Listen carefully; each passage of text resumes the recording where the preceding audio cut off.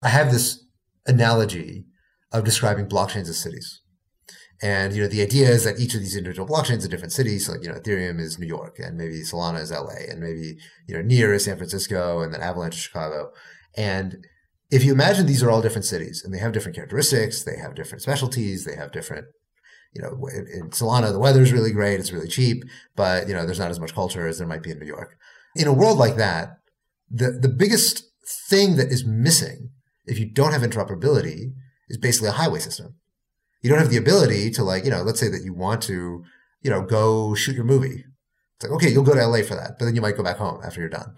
I don't know. These are somewhat tortured examples, but each of these different cities has something different within it that you might want to do. But that doesn't mean you need to uproot and move your entire life. Now you might decide to say that hey, I think LA is the place where I should probably have most of my assets and be kind of long-term settled. But the reality is the infrastructure within these different chains makes it attractive to different kinds of people and different types of use cases.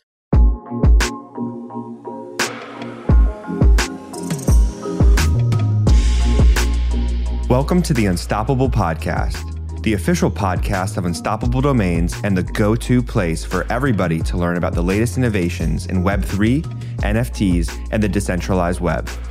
Join us each week to hear from experts, entrepreneurs, and the early-stage investors that are building the future on the blockchain. Not only will this podcast help you understand why these emerging technologies are so important, but you'll also learn how you can become a pioneer in the metaverse.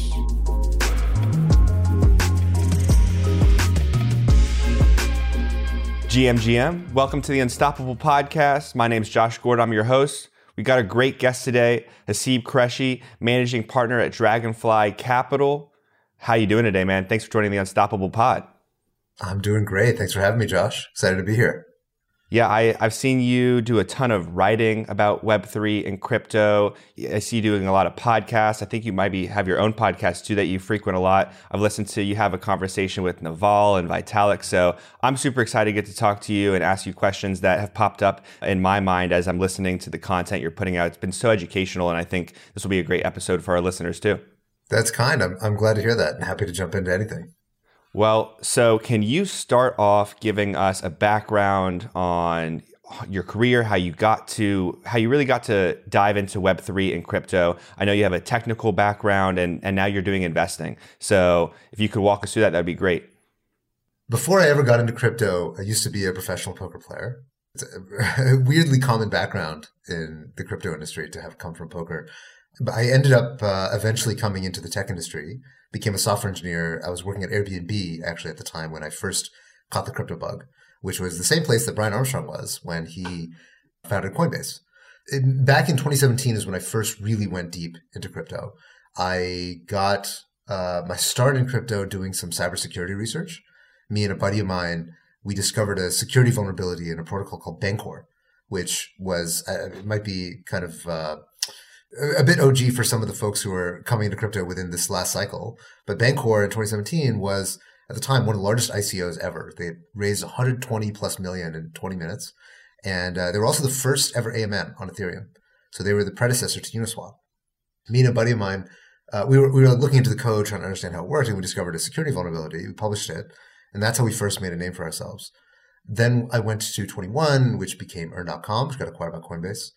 Then I started my own startup working on a stablecoin when I ended up getting recruited by Naval. So Naval, of course, the founder of AngelList, early investor into crypto. He's the founder of a fund called Metastable Capital. It's one of the earliest funds in crypto. And he ended up recruiting me from the entrepreneurial side to become an investor. And at the time, I didn't know anything at all about investing. Investing was completely new to me.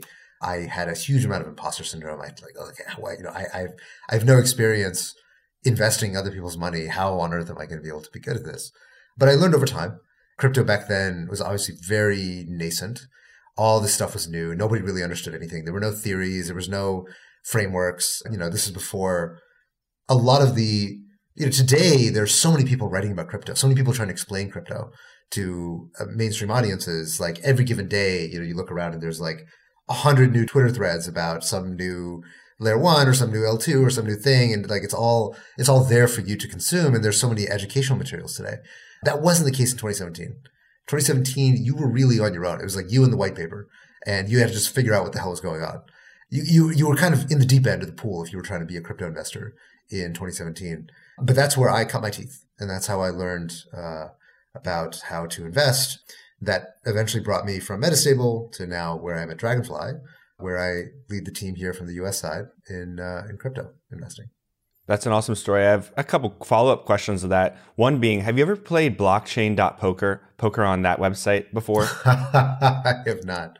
Okay. I have not. What is blockchain.poker? It's just a Texas Hold'em like site where you can play. You send like Bitcoin or Bitcoin Cash to it. You can play. That's where I play a little poker on the side, just very casually, and that's where I really got my first. That was my first application I probably used that was crypto based. Just curious. There on the poker tables, they say crypto is supposed to be fun. I believe it. I don't really play poker anymore these days. It's been a while since it's been almost 10 years since I played poker at a serious level. So, but yeah, unfortunately, I don't really play anymore these days. Oh, good. So, okay, you jump in 2017. Now, you had this interesting experience of being someone who was there during the last cycle through the down years, and now you're still here investing more than ever. Do you look back at that 2017 through 2019 run as like now and be able to look back at it as that's an experience that prepped you for this cycle we're now in? I mean, does it give you confidence at how things will progress? Like what can you take away from that? A lot of things. I guess the high level takeaway for me is that this time is different. Now, why do I say that? There's a lot of comparisons between now and 2018 when the 2017 bull market popped. In the 2017 bull market, I was fairly certain that we were in a bubble.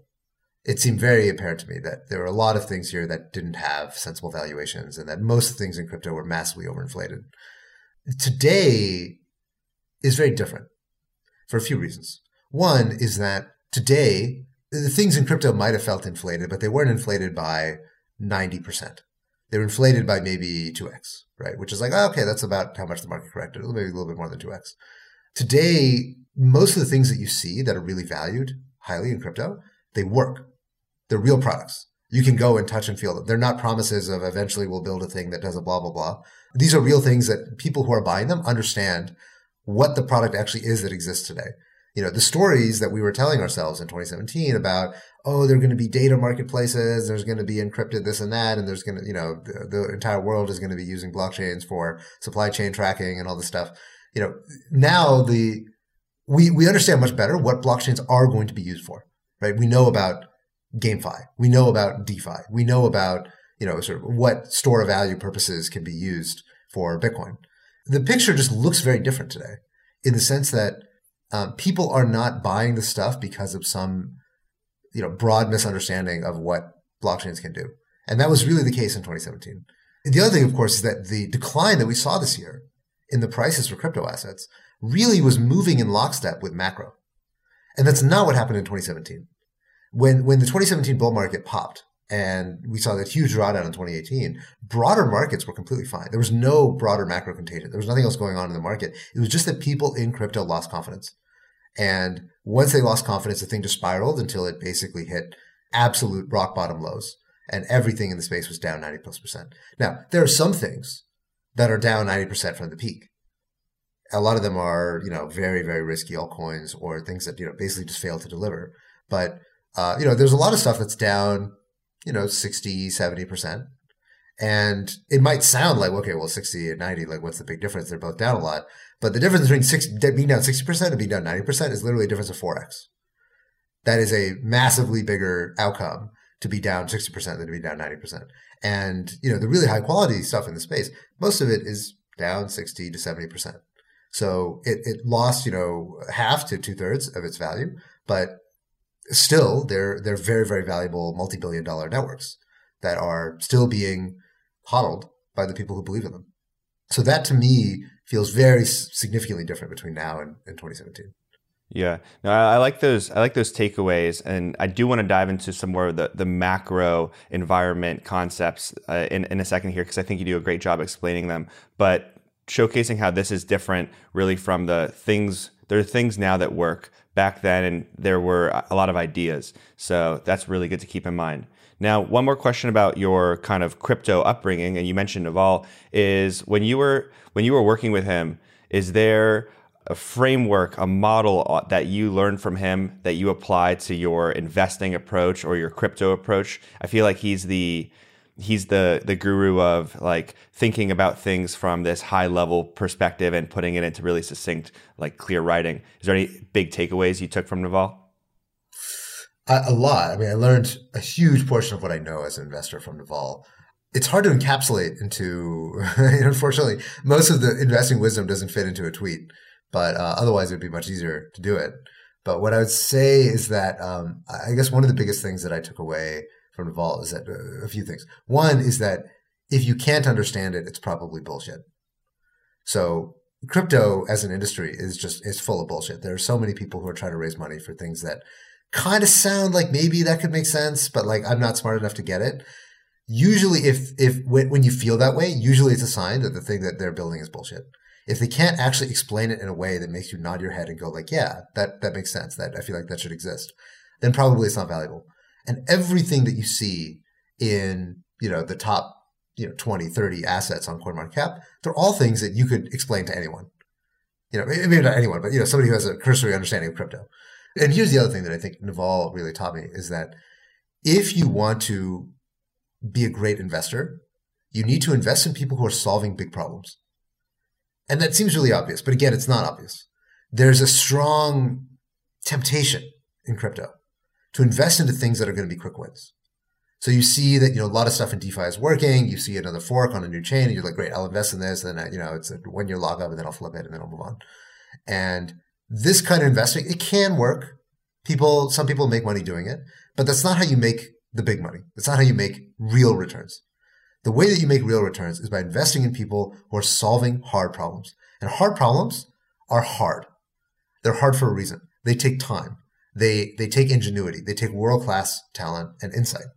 And again, if you look at everything in the top 20, there's nothing in the top 20 that was built quickly. There's nothing in the top 20 that was a fly-by-night fork that's like, oh, hey, I'm going to launch this new thing on a new chain and then do it, blah, blah, blah. Everything that's in the top 20 solved a big problem. So whether it's something like Solana or Avalanche or Uniswap or Chainlink, these are all things that are tackling huge problems and making the best shot at trying to solve it. And that's what it looks like to make a great investment. And so that very much informs the way that I think about investing. And it's also how I justify the strategy and the philosophy that we have at Dragonfly, which is that we try to back people who are solving big problems. And when we see an entrepreneur who's trying to do something incremental, generally speaking, we either turn away from it or we tell them like, hey, this is cool. I believe you that you can make money doing this. But there are a lot bigger problems in the industry that you could be solving. I always love it when I see entrepreneurs take an idea that they know they can execute on and decide to make it bigger and make it even more ambitious. That is the most important thing to see as an investor.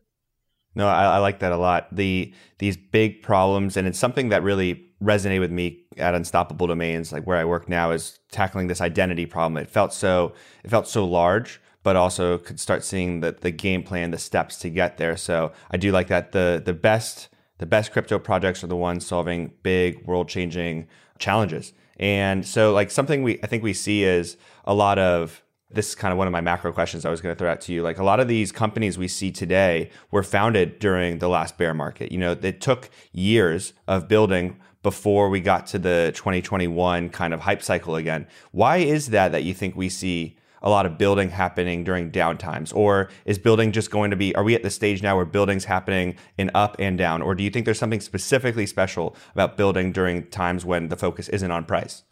I think that this is probably an illusion. I think really what's happening is that our attention is changing.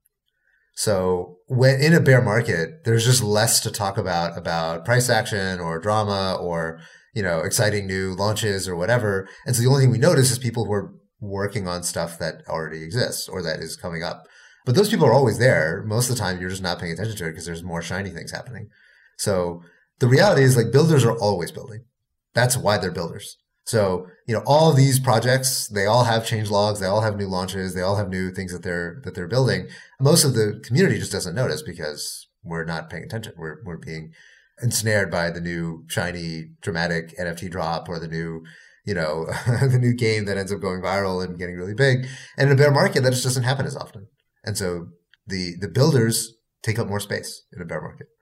Yeah, makes sense. So let's talk about Dragonfly and the investments you're currently focused on. So, recently you raised $650 million for the new crypto fund, and I know that's your third, correct? I heard you say that you're not about predicting the future, you're paying attention to the present.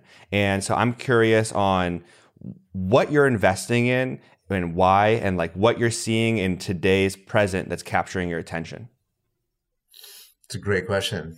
I always love to have my words parroted back at me. Okay, what is going on in the present that I'm paying attention to? So one thing is that we're certainly seeing the evolution of crypto gaming, right? So we're seeing the first generation of play to earn games really starting to struggle, and the sustainability is being really deeply questioned by just the kind of economics of the economic state of a lot of these Gen 1 play to earn games. So we're now seeing a lot of entrepreneurs who are completely rethinking the play to earn model and how to make a sustainable crypto game possible. There's been so many teams that have been funded within the last couple of years. And this is very common, right? You often see this, that there are a lot of people who are raising on this pretense that they were going to do exactly what the previous winner did. Then the previous winner turns out that what they were doing was not sustainable and it wasn't even a good idea. And then the new generation of builders is like, okay, wait, let's go back to first principles. Let's see what exactly it is that I think is the right way to build a crypto game. So I think there's going to be a lot of innovation in economic models for new crypto games. And I think we're going to see them come to life in the next year or two. So that'll be interesting. And one of the things when you're thinking about a bear market is, in a bear market, naturally, there's going to be less speculation. There's going to be less, get rich quick stuff. There's going to be less quick money. But consumption is going to continue, even if investment is going to be dampened. So if people are speculating less, that doesn't mean that they're consuming less. That doesn't mean they're playing less games. That doesn't mean that they're enjoying stuff. And so I think what we're going to see is a shift away from speculative activity more towards consumptive activities, which in crypto means gaming. It means things like using DeFi. I mean, all these other things I think are going to become more to the forefront, as opposed to where they were during the bull market, where they kind of took a back seat to the new token launches, the new NFT drops, the new things that allow people to make money. The second area that I'm paying a lot of attention to is interoperability. So it's very clear right now that interoperability is a big problem. We're in this multi-chain world. We know that we're not going back. We know that ETH 2.0 in this kind of roll-up centric model is years away. So we need to have a scaling story that involves other blockchains. And almost all the news over the last month has been about other blockchains, been about non-Ethereum blockchains. And so it's very clear that they're taking up a lot of mind space. A lot of users are on alternative layer ones, but we still don't have a dominant standard about how tokens and messages are passed from one chain to another. So I think that's a big problem that needs to be solved. And then the last thing is the rise of these new layer twos. So, there was word that Optimism is coming out with a token. Obviously, Arbitrum right now is the person to beat. We've got Starkware and Matter Labs, both growing very rapidly, and they have a lot to prove on the ZK rollup side.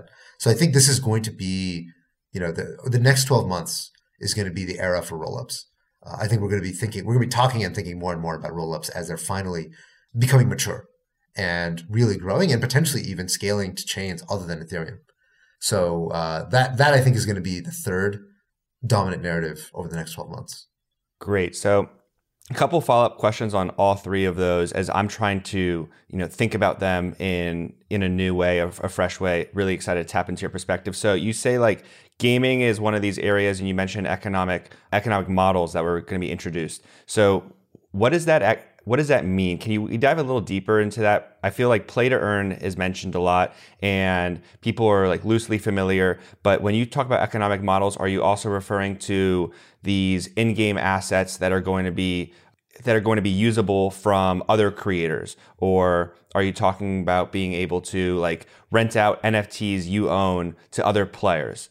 So those are both examples of relatively straightforward concepts that have been around for a while. right? The idea of, in a way, Axie Infinity and their Scholar system, which is where you have some basically financier who can loan out their Axies to somebody who's poorer, and they have to pay back, like 80% of the profits to the financier. That has existed for a while. So the idea of loaning and borrowing NFTs is an old concept. There are a lot of startups that are trying to go after this, trying to make the market completely automated. But at the end of the day, we already do this. And the idea of importing NFTs from one platform to another, well, that's what Sandbox is all about. So there are already precedents for this, and I think it's going to accelerate. There'll definitely be more examples of it. But when I think about re-envisioning the economic designs for a lot of these chains, if you think about Axie Infinity and STEPN are both examples of networks in which everybody who plays the game makes money, right? That's the idea. You play the game, I pay you to play the game.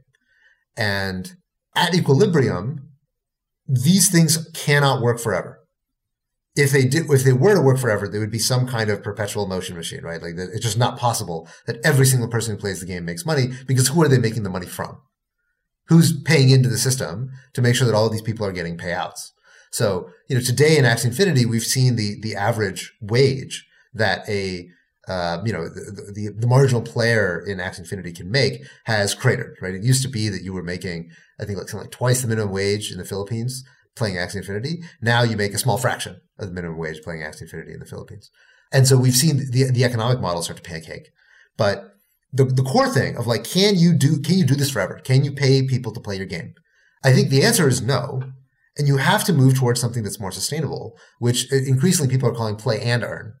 And the idea of play and earn, as opposed to play to earn, is that not everybody will make money, right? Which is obvious concept, right? But it's more like poker.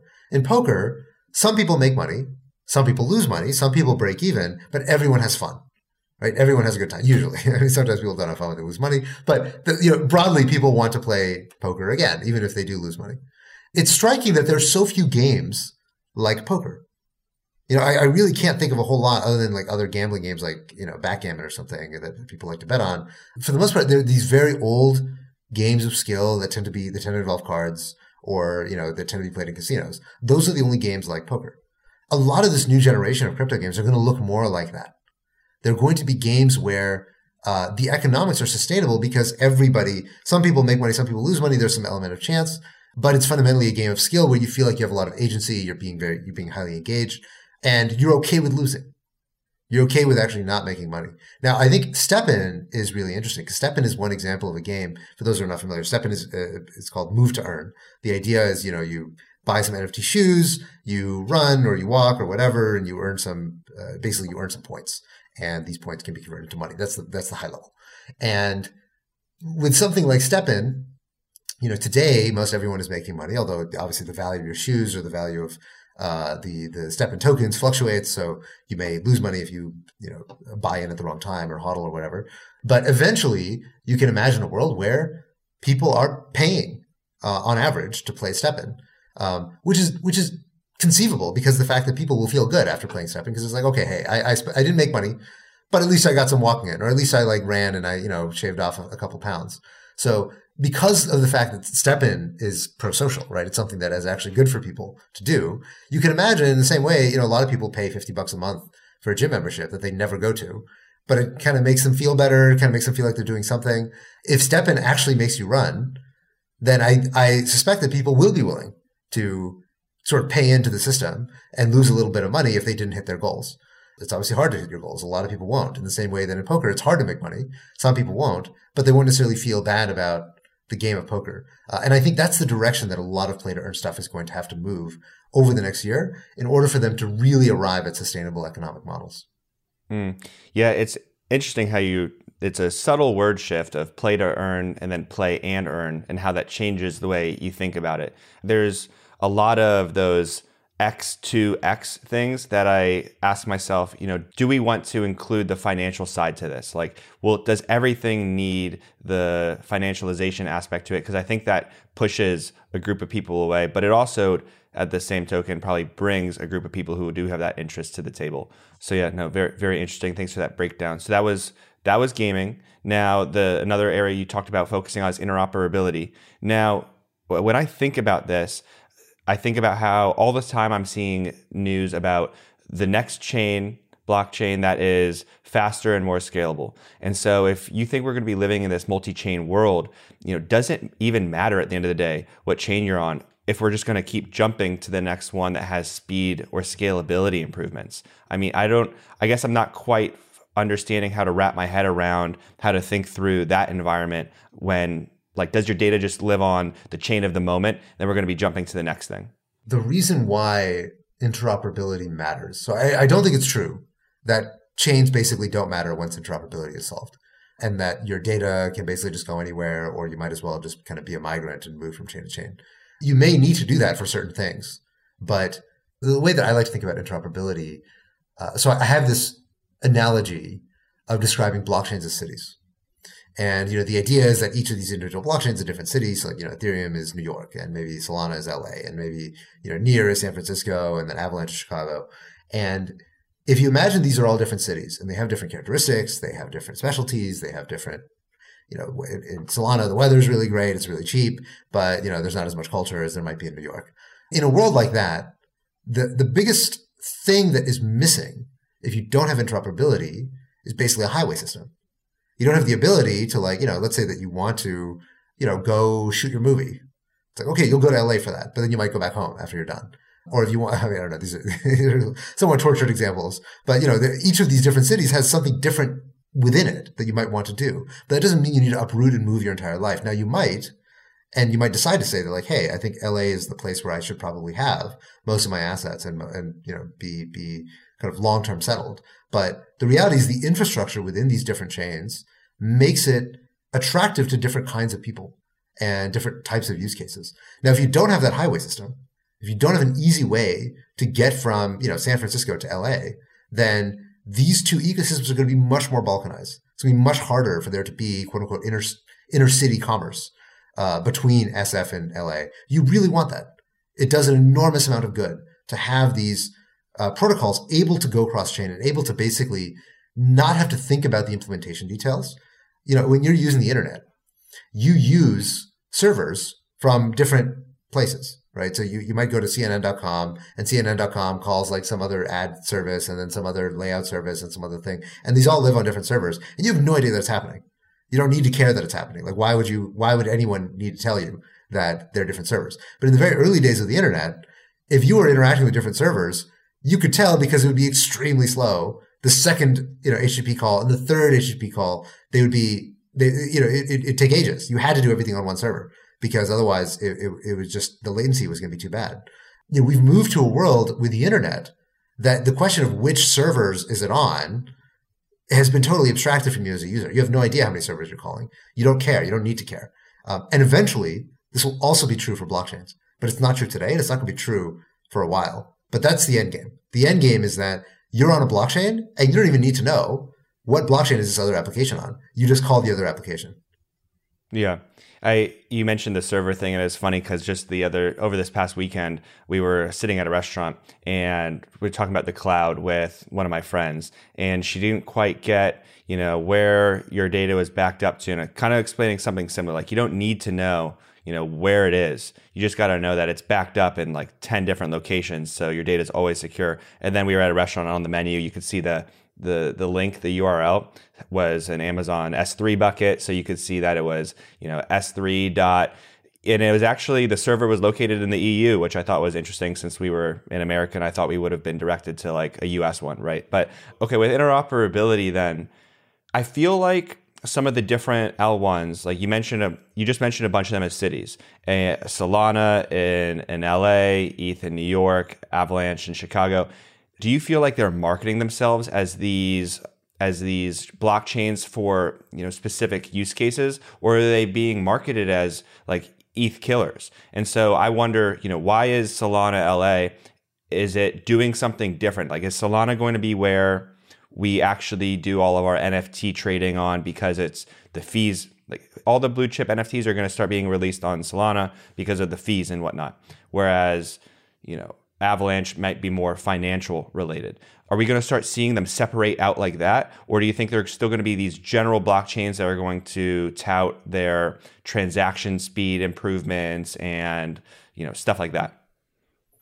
So I think the concept of ETH killers, I mean, this concept really came about in 2017, 2018. So it was very much the last cycle term for most of these alt L1s. Now we mostly call them alt L1s. And I think the reason for that is that we now realize, like, look, these things are not going to kill anyone. These things are going to coexist. In the same way that, like, is LA the New York killer? No, they're two different cities, and they both have different.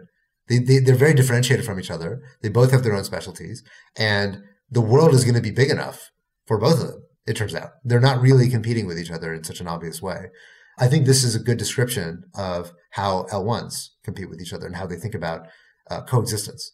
So, it's certainly the case that Solana and Avalanche and all these other layer ones are fully general in that you can do anything on these blockchains just the same way you can on Ethereum in principle. Now, how will they differentiate? What will be their specialties? We're still discovering that. It is actually a little bit weird if you think about it. So right now, Solana, the biggest thing that's working on Solana today is NFTs. A huge amount of trading activity of NFTs takes place on Solana. And I think Solana DeFi broadly is struggling, right? Solana DeFi is not really doing super hot, which is ironic because NFTs are, if you think about it, Solana is a super high performance blockchain, right? Like, Anatoly has described Solana as the NASDAQ of blockchains. So if Solana is the NASDAQ of blockchains, it's super fast, got very quick block time, very low latency, very high throughput. But the primary thing it's being used for is trading NFTs, which does not need low latency, which does not need high throughput. Like, trading NFTs is actually kind of fine on pretty much any chain.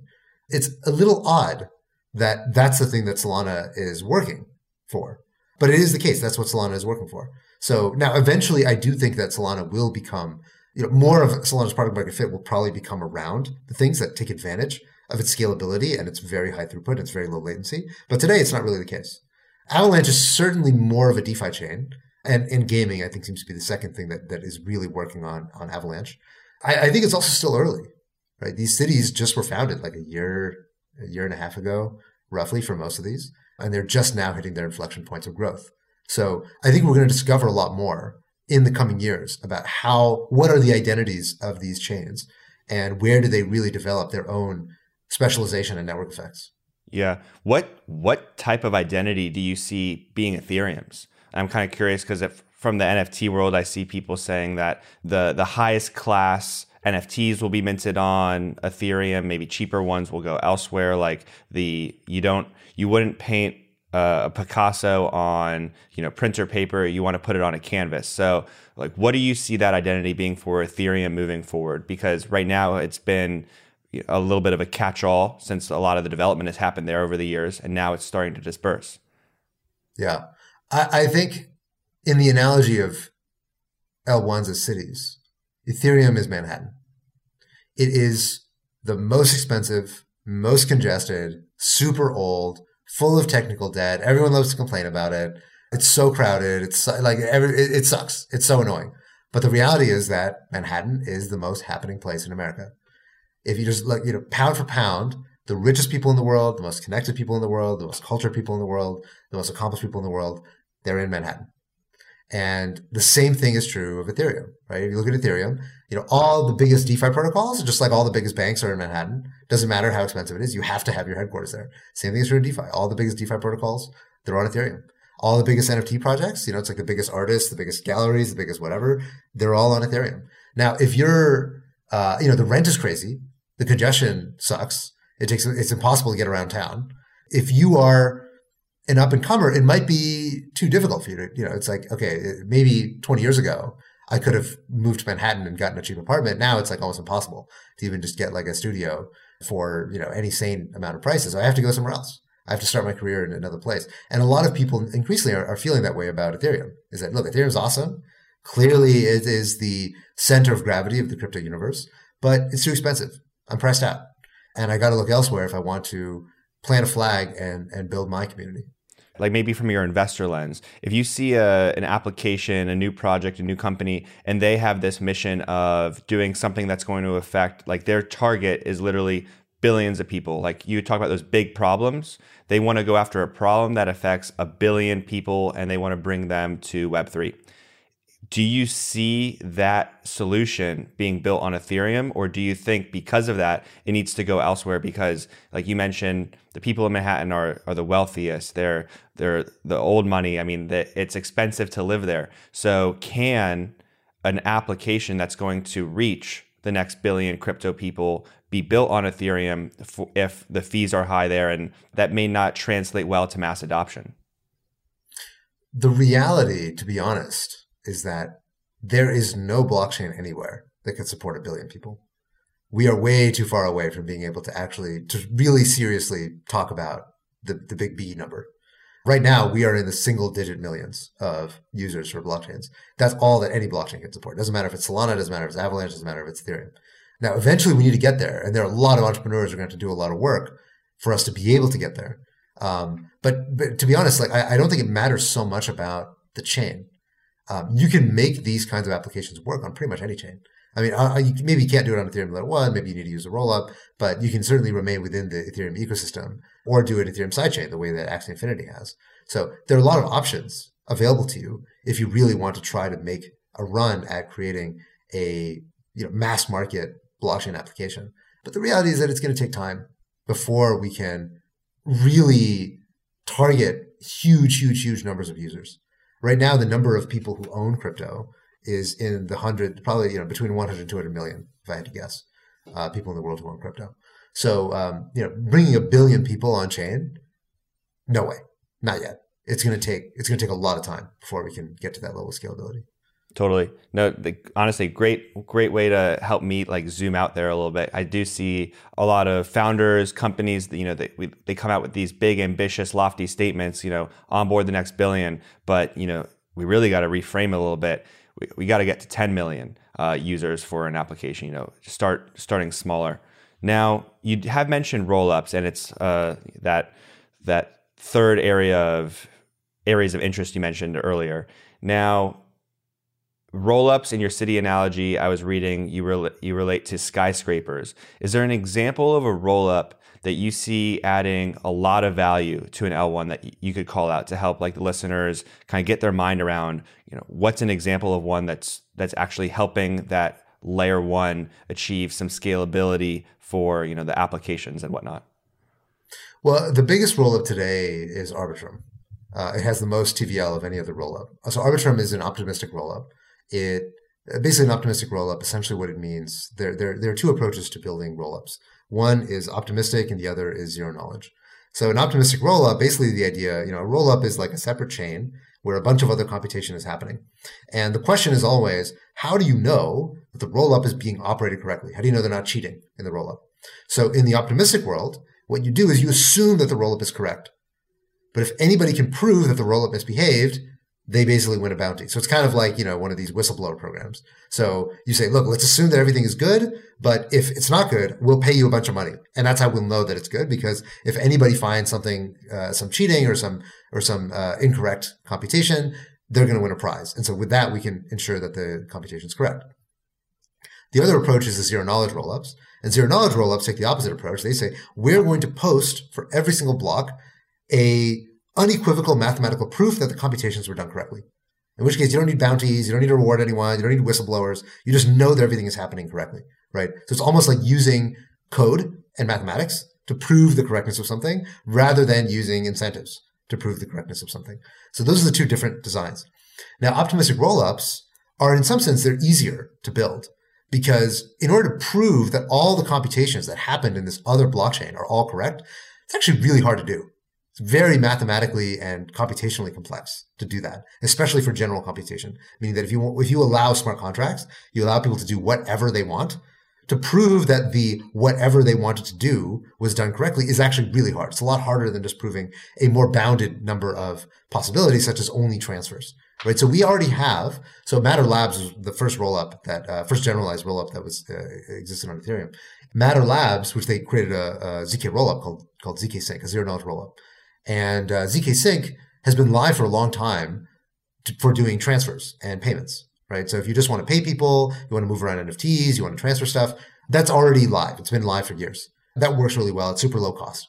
But if you want to do general computation, that's much harder to do in zero knowledge. And that's why the rollups that are live today and that are actually, sort of working in mainnet on doing general computation within a rollup are all optimistic rollups. It's a lot easier to prove fraud than it is to prove correctness. So we've got Optimism and we've got Arbitrum, which today are the two big rollups. They're working. The problem, though, with optimistic rollups is that optimistic rollups are still fairly expensive, meaning that, if it costs like $5 to do a transaction on Ethereum mainnet, on a rollup, an optimistic rollup, it might cost something like 50 cents to do that transaction. So it's cheaper, but it's not absurdly cheaper, right? And oftentimes even more than, it might be like $1 to do the transaction on optimistic rollup, depending on the particulars of how that day looks in terms of fees and congestion and how much throughput the rollup itself is doing and the kind of transaction that it's doing.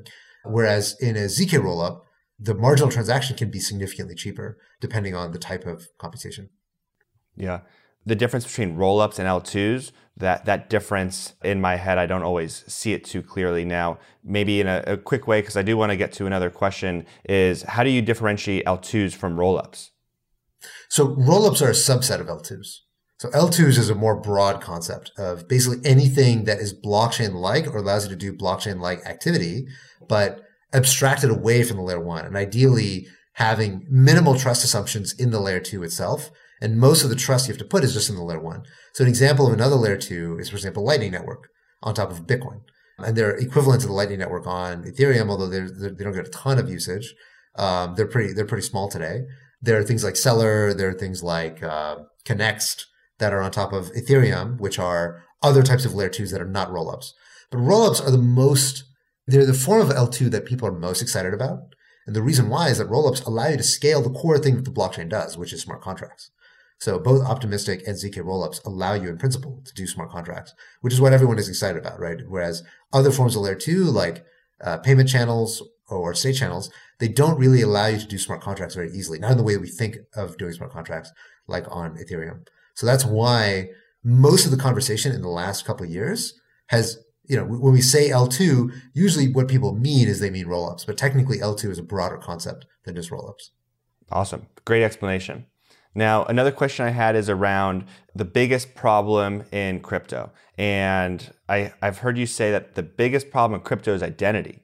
I don't know if you still hold by like that's one of the biggest problems or if that's just a big problem, but why is identity a problem in crypto? And I'm asking because, at Unstoppable, we're thinking about Web3 identity really critically. And so I'm curious as to how you're thinking through that and why you think that needs to be solved. I do think that identity is the biggest unsolved problem today in crypto. It's been the holy grail for a very, very long time. I mean, people were talking about this back in 2017, 2016, about the idea of how to create and solve identity on chain. Why is it so hard? The reality is today, when you interact with anything on chain, you are an address. And it's very hard to make you anything more than an address. There's some applications that try to get more high dimensional data on who you are, such as looking at have you interacted with governance, have you interacted with this protocol, maybe you're eligible for an airdrop if you did this, you did that. But it's very low dimensional data. We don't know very much about you and we can't make good differentiation about you. So there are a lot of applications that are gated on having some robust notion of identity in order for those applications to work. So one obvious example is credit. It is impossible to have a notion of credit, meaning you're able to borrow something without putting up collateral. There's no way to come up with a concept of credit without having a notion of identity. I have to know who you are, and I have to know that if, in the case of a default, that something bad happens to you that gives you a disincentive to default. But if you want to do credit without identity, then you're just an address. And if your address goes in the red and you decide that, like, hey, it doesn't make sense for me to pay back the loan, you can just walk away, shed the address and go start a new one. Like, what's going to stop you? How can anyone even tell who you were when you kind of walk away from your identity? In the real world, we have the concept of bankruptcy. Even if you take out credit and you can't pay it back, then you have to declare bankruptcy. There's a cost associated with it. There's a disincentive to do it. It's bad for you. You don't want to declare bankruptcy, right? You'd rather pay back your debts if you can. We don't have a concept of bankruptcy in crypto. Bankruptcy is just, you go underwater on your loan, you walk away, start a new address, and it's done, right? You start a new pseudonym, get a new NFT, PFP, and then, you're off to the races. So that concept has to change in order for us to have some of these more robust concepts like identity. And there are many more things like this that require a notion of identity in order for them to work. most of the world, I was chatting with somebody about this a little while back. It's kind of crazy. Most of the world operates on credit. Like you land in a new city and you go into the local enterprise or local Hertz and you pay $100 to drive off the lot a $10,000 or now even more, like $20,000 car. You're paying $100 a day to have with you completely in your ownership a $20,000 giant complex piece of metal, right? How does that work? It works because of credit. It works because the world knows that we can trust you. And an enormous amount of economic activity is predicated on that concept. But it is completely inaccessible to us in crypto. And I think that will eventually change. Now, it plays into other things like, gaming. Obviously, that you need a more robust notion of identity for a lot of stuff in gaming. Marketing, being able to market to people, being able to understand who they are and how valuable they are as customers. If you're a DeFi protocol and you can't tell, am I interacting with a Sybil attack, somebody who's trying to, farm my airdrop? Am I dealing with a hedge fund, or am I dealing with, a random Joe Schmo who I really want to get in the door? I really want him or her to start trading on my platform. If you can't tell the difference between those three, then how on earth are you going to do what FTX does? FTX tries to find retail. They try to figure out who's retail and they bring them onto the platform. And then, other folks who are traders, I'm not going to pay you anything. If you're just like a trading firm, you have to come and, pay me because you want my flow. You want to get access to the retail traders on my platform. If you're in DeFi, you can't do that. You have no idea who your users are. And so you can't really market. You can't really, build a strategy of how to develop your margin and attract high value customers because you don't know who your customers are. That has to change for DeFi to become competitive with CeFi. Yeah. One of the things you were talking about earlier with interoperability is how do these blockchains talk to each other? And I think with identity is how do people talk to applications? And there's so much information that needs to get passed back and forth. It's you mentioned a lot of things around credit, and that's a lot of the finance side of things that once you have that information extends possibilities of what you can do in terms of borrowing and especially with some of those real life assets you mentioned. But there's also like, who are you? What are you interested in from like a marketing perspective? How can we tailor our user experience to you? So there's so many interesting layers of identity. And that's why I'm excited about NFT domains and something I feel like we've seen as first, they've given you a human readable name for your wallet address. And then at least with Unstoppable NFT domain names, like we've worked on adding profiles. So this profile, it starts to add some like basic granular data in your crypto identity, your addresses, NFT avatar, but then we've added like humanity checks. So it's, can I prove to an application I'm a human? And then I think in the future, just adding like KYC and then adding all these off-chain data associations. Like, can you connect your crypto identity, your Web3 identity with your mortgage to prove that you own a home? Can you do stuff like that? So I think we're going to see a lot of really interesting like identity innovation over the next couple of years in Web3. Yeah, I think it's huge. I think it's absolutely huge. So I think this is one of the important problems that a lot of people are going to be racing towards over the next 6 months. Awesome. Well, thanks for that perspective. Now, I do want to respect your time here and wrap up. So I want to ask a couple rapid fire questions. The first one is, it's our 1-2 Web3 series. Who's an influential Web3 creator, entrepreneur, artist that's inspired or educated you? I'd say, Naval has definitely is the most obvious one. I'd say also Mark Andreessen has been very inspiring to me as an investor, but also thinking about how the evolution of a new industry will play out. I think his analogies from the early days of the internet really, really resonate with me about how to think about the way that Web3 is going to evolve. You really think that those analogies hold value? Like it's not unrealistic to compare crypto to the internet? I think it's unrealistic to pretend that crypto is going to be exactly like the internet. It's going to play out in the same way or the same timescales. Crypto is fundamentally different. It's a different thing. It does a different thing than the internet does. But history doesn't repeat itself. But if you don't study the patterns of how history plays out, you are doomed to fall prey to the exact mistakes that your predecessors did. Yeah. All right. Second question. What's your favorite NFT? Favorite NFT? I'd say Azuki's. Azuki's I have a soft spot for. Okay, and I saw that for the Dragonfly Capital, you guys have a PFP of a punk. Is that the punk that the fund owns? Yes, that is correct. That is correct. That's awesome. That's an awesome zombie punk. I've seen the price of punks, like they're slowly dropping, and I'm kind of trying to figure out, all right, at what point do I maybe loop some friends in and try to get one? Because that would be a Grill NFT for me too. For sure. I mean, we're long-term believers in punks. So yeah, many people on the team have punks personally as well. That's awesome. And then my third question is, in 5 years, what's the craziest thing you think we'll be doing in the metaverse or in crypto that we're just not talking about yet? The craziest thing. I don't know. I'm not good at crazy things. I'm a bit too much of a realist. I feel like the thing that people will be doing is, I mean, this is just really obvious. It's not that crazy, but I think people will have full-time jobs in the metaverse. When I think about what those full-time jobs will be like, I imagine they will be mostly, call it like political jobs. So it'll be things like organizing groups of people. It'll be things like creating committees and all this. Like there will be a lot of almost bureaucratic jobs in the metaverse, I suspect. There's some things that AIs are very good at. AIs are very bad at thinking about complex concepts about human flourishing and, what is the right kind of way to govern some of these spaces. And so I suspect that a lot of jobs in the metaverse, especially early on, will be very bureaucratic. Interesting. Well, thanks so much for sharing your take on Web3, on crypto, some of the trends you're seeing and paying attention to. I really found it insightful, and I always appreciate a good analogy. So the blockchains as cities, really insightful there. So Haseeb, can you please let us know where to follow you, connect with you online after this? We all listen to the pod. Yeah, absolutely. So you can find me on Twitter. Just Google my name, Haseeb Qureshi, or I'm Haseeb, Hosseeb on Twitter. I do a show every couple of weeks on the Unchained podcast with Laura Shin, so you can check that out. It's called The Chopping Block. Other than that, yeah, just come find me, add me. I'm always happy to chat.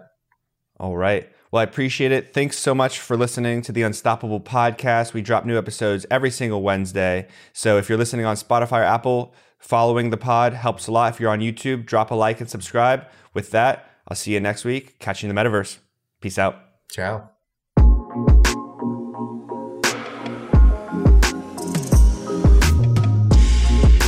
I hope you've enjoyed this episode of the Unstoppable podcast.